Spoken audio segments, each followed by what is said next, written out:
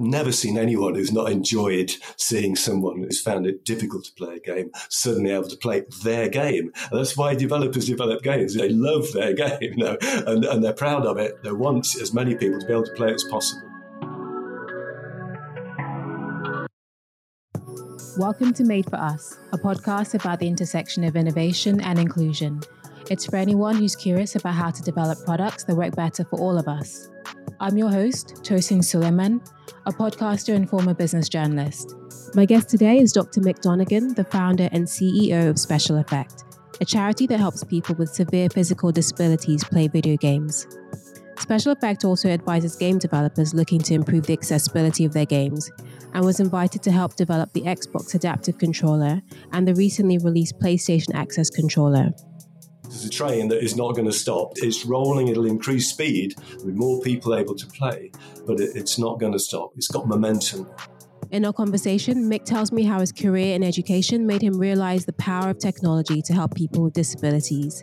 After many years teaching children with learning and physical disabilities, Mick went on to become the Deputy Director of a national centre in the UK supporting young people with complex communication needs through technology. Mick started by telling me what sparked the idea for SpecialEffect's. I'm founder and CEO of a charity called SpecialEffect's who do our best to help people with physical disabilities play video games. Also, I'm an adjunct professor of inclusive design at OCAD University in Toronto. I realised there's a need for something like SpecialEffect's when working at the National Centre, helping young people access their education and communication. Parents were asking me if there's anywhere they could go to find a way to help their children play video games, because early 2000s, these children could see their brothers and sisters playing video games more and more. Basically, in the UK, there's nowhere that I could send them with the specialist skills required, specialist professionals who could find the best parts of the child's control, the best way of that particular child controlling and accessing technology. I decided, as there was nowhere else in the UK to send them, to set up my own charity. And this is because you believed in the power of play. Can you talk a bit about that? Basically, as a teacher with a background in teaching, I knew how important it is in a child's development, how important it is for them to be able to play. You said the first few years of a child's development, and it's all play. It's all opportunity to play and learn through play. I also knew that the opportunity to compete against yourself, to better your own performance, to be able to compete against other players, the motivation that comes and the self-esteem that comes if you can beat a challenge, all of those things these children are missing out on. And I just knew it was a big gap in these children's lives that needed filling. And so even though, as I say, I'm not a brilliant gamer myself by any means, but I know the opportunities that video games can offer that nothing else can, especially for these children. It just offered a great opportunity. But unfortunately, at the time, no one else was offering that opportunity. So that's why I started the charity. And I want to talk about the initial reaction when you launched SpecialEffect's, because this was completely new in the UK.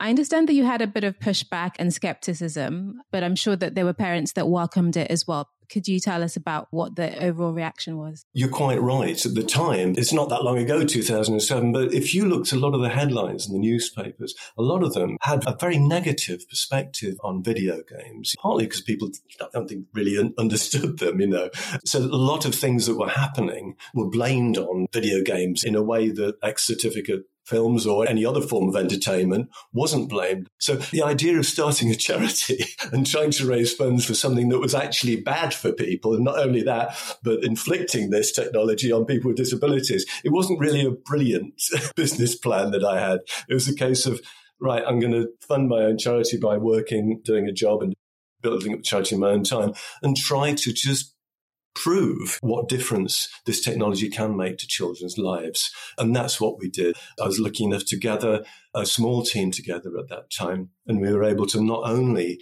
hack, in effect, try and develop our own interfaces, because there weren't any hardware interfaces where you could plug things like the switches. There wasn't any way that you could plug one of those into a console and make it work. So I was lucky enough to take on some technical specialists who were able to enable us to modify a way in for these young people. Then we'd video that and we'd share it. And it was a great opportunity to show video games developers and help everyone to understand what the potential benefits are, the difference that it can actually make, in the hope that companies would see what the benefits were and invite our opinion based on the increasing number of people that we were helping to access video games to come to us and to collaborate with us to make their games more accessible. That was the hope. And lo and behold, it actually happened, surprisingly enough. And, so we have been fortunate enough to be invited to help some companies to make their games more accessible, to be involved in developing some of the hardware interfaces as well. So amazingly, this sort of crazy idea has actually managed to make our contribution and continue to, obviously, helping more people around the world with physical challenges play video games. And I'd love to know more about the people that you're helping. Who are they? Where are they based? How do you find them? How do they find you? In a nutshell, they find us via the website. Anyone can get in touch and ask for advice or help. In many cases, we are able to arrange a video call or answer their query by email. In some cases, it needs a face-to-face assessment, and we can do that and do that in the UK. We're providing an increasing range of online resources so that people can help themselves. We've got Game Access Info, which is a website within our website where we review new games and show people how you can access them with a range of controllers and new accessibility features. So there's training resources there, but also last year, I think it was, we launched the Dev Kit, which is designed specifically for developers to learn from examples which we've got online from other developers. This is the way that they overcame this challenge, so they can learn from each other as well. So that's what we've tried to do, to be sort of catalysts for change, really. And how old are the people that you work with? Is it predominantly children? I'm glad you raised that. Initially, I was concerned, my area of experience was young people up to early 20s. But I soon realized that as soon as I started the charity, people of all ages got in touch and asked for help, which just made it ridiculous that I was putting an age limit on it. So the youngest that we've worked with is a child aged 2. The oldest is well into their 80s, if not beyond. So all ages, really. If it's a severe physical challenge that is preventing you from playing a game or games you want to play, then we'll do our best to advise or help. And you're able to help people who have very limited movements. Can you talk about some of the challenges? Absolutely, yes. There are 3 types of disabilities, if you like. One is for those people who are born with a particular condition, say like cerebral palsy. Others where there's a traumatic injury, such as a spinal injury, for example. And the other is a progressive condition. So you've got a condition, it might be a neurological condition like Lou Gehrig's disease or ALS, motor neuron disease, where because of someone's condition, they physically find things more and more challenging. But it's we work with people with the more severe physical challenges, which a lot of them, the ones, say, with the progressive condition, at one point they might have been able to play a game, but gradually they get weaker. And so it becomes difficult even just to move those little joysticks on a joypad or press the buttons. Those are the groups that we help. The big thing is that their condition, all of them, changes all the time. Their condition changes all the time.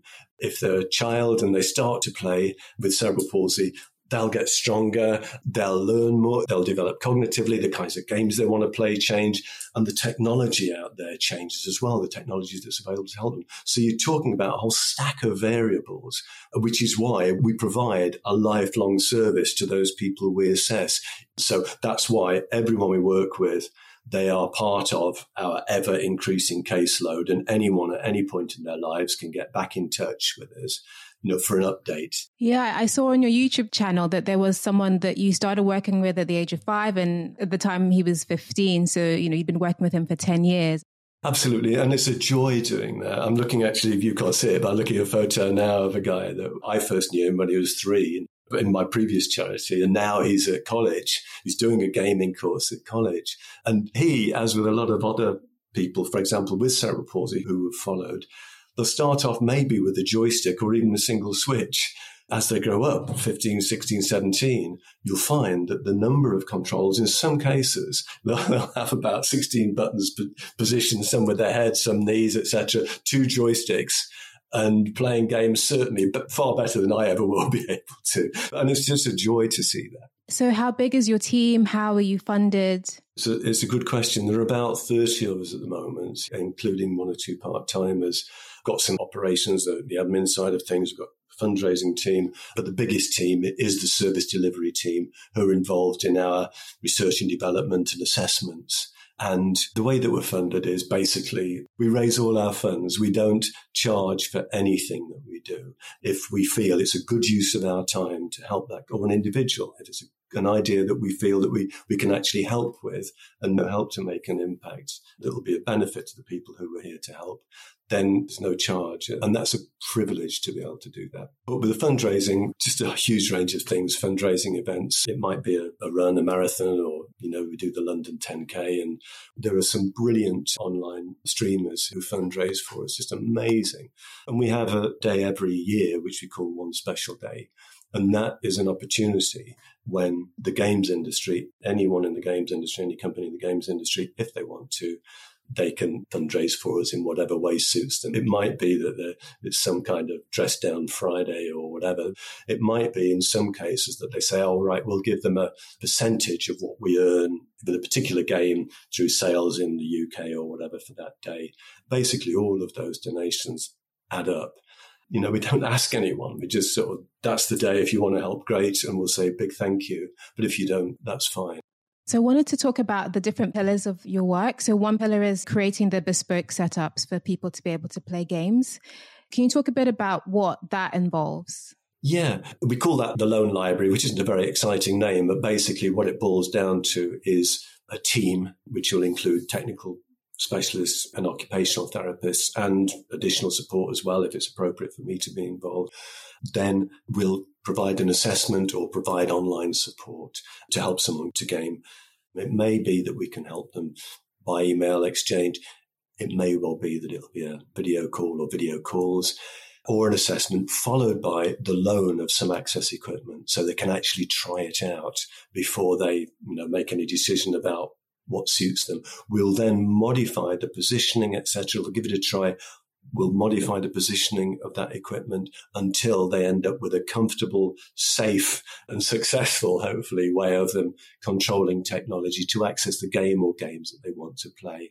That's basically the way that we work. There's also the sort of R&D side, if you like, where we collaborate with developers. So that's another strand of our work, where members of that team will liaise with developers to help those developers, along, as I say, often with other organizations and specialists, on how to solve a particular problem, either to make the games more accessible, make the software more accessible, or hardware. And a couple of examples of the hardware side of things are that we were one of the organizations invited to help develop the Xbox adaptive controller and more recently the Sony access controller, so that more of these gadgets like the chin thing or the joysticks and et cetera, can be plugged into these consoles in the first place. The next thing that we're involved in is to help developers to find ways to provide assists and accessibility features within the games to make them more accessible to these kinds of devices. I was curious, when it comes to adapting people's setups to be able to play games, what are some of the most challenging cases that you've worked on? A huge number. There's a guy I remember with motor neuron disease, progressive condition. And when he was younger, he used to be able to run about and play football with his brother and loved football mad. But then he gradually became weaker. And at the same time, parts of his body he lost control of. And he was desperate to play FIFA, which is more accessible now. But at the time, it was quite difficult for him to access. And basically, we just found a way for him to be able to combine a number of movements for him to be able to play for the first time in 15 years. First of all, he played football himself and loved it. He used to play with his brother. Then they used to play FIFA together. But it had been 15 years since then. And we just found him a way to be able to play. And we got an email from him which just said, I just beat my brother 5-1 at FIFA. Thank you for giving me my life back. And you see that and you think, actually, that does make a difference. It's worthwhile. Yeah, that's a great story. Everybody's got their own level of complexity, basically, and we will take on anyone, even if they can only move their eyes. So, yeah.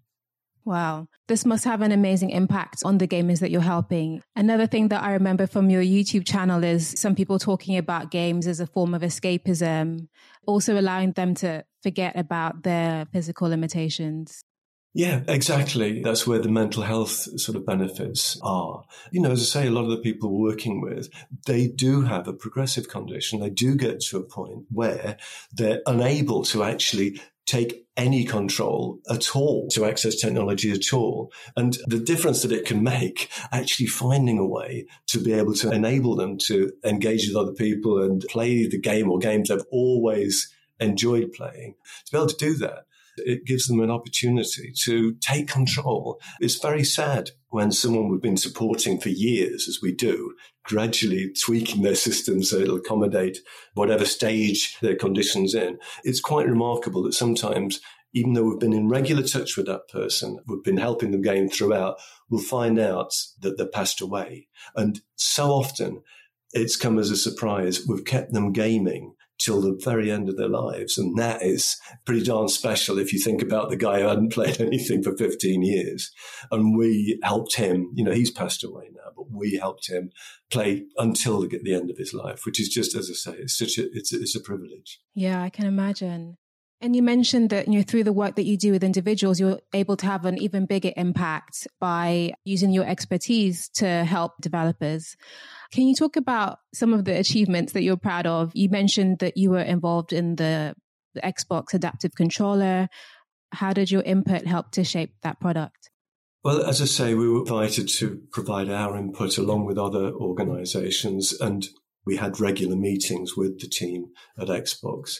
And from the experience that we'd had in hacking our own interfaces and finding ways in, we were able to share what we'd learned and give what advice we could. And when that was released, it did make it far easier for a lot more people to be able to play the games. And as I say, it was sort of a catalyst for change, which helped accelerate the game developers to actually say, so this is the way in. So to give them an indication of how they could modify their games to enable people to play the games with those devices. So I was really delighted that we were able to have some input with that. That was followed by Logitech coming up with their adaptive switch kit, which, they invited us to help advise them on developing a kit with a range of different size pressure required of a number of switches, which could be positioned in different parts of the body, shoulder, head, or whatever. From hardware terms, that's been followed by the Sony access controller. We've helped them to make that an interface that will enable people to plug a lot more controllers into the game. It's lovely to see that happen. As a general point, each interface device like that results in more people buying them. So there will be people with disabilities who buy an adaptive controller because it's available, will want to play games, which means that there's an incentive for software developers to make the games more accessible, partly because of corporate social responsibility and partly because actually, as time goes by, there are more of these interfaces and devices that will plug into them. There are more users out there. There's a bigger market out there. So on every level, really, it's worthwhile doing that. And this is just an aside, but I haven't yet met anyone from the games industry whose heart hasn't been in this. There is such thing as corporate social responsibility, and there are some lovely people there, right to the top. So you mentioned corporate social responsibility as a potential driver of the increase toward inclusion, but what else do you think is driving the shift towards inclusion in the games industry? It's a good question. I think it is one of those things where we've never been campaigners. That's not what we're good at. It's not what we want to do. We just want to be a catalyst for change, to help share ideas, including our own, so that things can move along and people can learn from each other. One of the things I believe is helping to bring about change is developers learning from each other and learning from, sources of information. I know that our dev kit, the online resource, is providing developers with a way to learn about how to use these interface devices. And so what's happening is that the numbers of users, the number of interface devices are going up like that. And it's sort of incremental. The curve goes up and up and up because more people are seeing other people using it. It's becoming more accepted and more expected. I think this is a train that is not going to stop. It's rolling. It'll increase speed with more people able to play, but it's not going to stop. It's got momentum now. And that excites me. I can only speak positively about the way things are going in the games industry personally. And how much do you think is driven by financial considerations and the realization that they could potentially be missing out on a lot of revenue by not making games more accessible? As I say, it's a win-win. It's both, I've never seen anyone who's not enjoyed seeing someone who's found it difficult to play a game suddenly able to play their game. And that's why developers develop games. It is, they love their game, and they're proud of it. They want as many people to be able to play it as possible. So there is that joy of anyone who's creative, that joy of seeing people enjoy something that they've created. So there's that satisfaction. But also, as I say, the win-win is the fact that they will actually generate more revenue by more people being able to play their game. There is nothing not to like about what is happening, what has happened for me. We want people to make money out of making these games, and that's a great thing because it means that there'll be more games, more great games for people to enjoy. And if you had to summarize the changes that you would like to see in the industry, what are the key things that you would like to see more of? A continuation of that sort of drive forward. There are a few things that would be great. And quite often it's just a lack of awareness, really, of the difference that it would make if someone just did something very simple. And I just think of an example of that. And that's that if when you get your Xbox, you'll get your Xbox controller, that'll come with it. If you get your Sony, you'll get your Sony controller.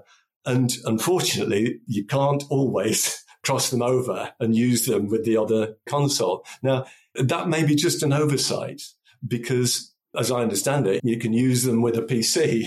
That's not a challenge. But if they just made it so, got your gamepad, you can use it with whichever console you want, that, believe you me, would have a huge impact. We work with so many people for whom, with your Xbox gamepad, you might find that they find that the joysticks are too close or the buttons are a bit too hard to press. But there'll be a subtle difference in the PlayStation one, the Sony one, which make that very, very comfortable. It's so frustrating that you can't just say, well, use this one. It's just that there's sort of compatibility issues. But I think it's more a lack of awareness than anything else. But there are things that we can share. And another little change is if you've got your gamepad, you see a lot of people with, for example, muscular dystrophy, a lot of young people with muscular dystrophy. First of all, they'd have gone through a stage where they were running around and playing football. Then they go through a stage where they play using a gamepad. But then they can go through a stage where it's just too much effort to move the joysticks on the gamepad. So it would be great if we could just go somewhere and off the shelf get one with more lightweight joysticks.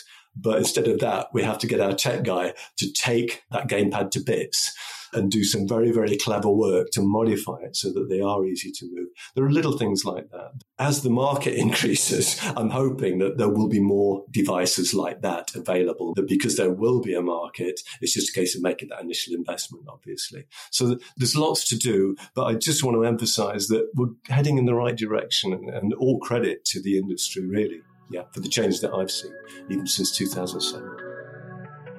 That was Dr. Mick Donegan, founder of SpecialEffect's. If you'd like to learn more about their work, access their dev kit, or support the charity, you'll find the links in the show notes. If you enjoyed this episode, why not share it with a friend or colleague? And don't forget to leave a review on Apple Podcasts or Spotify. I'm Tosin Suleiman. Thanks for joining me on Made for Us.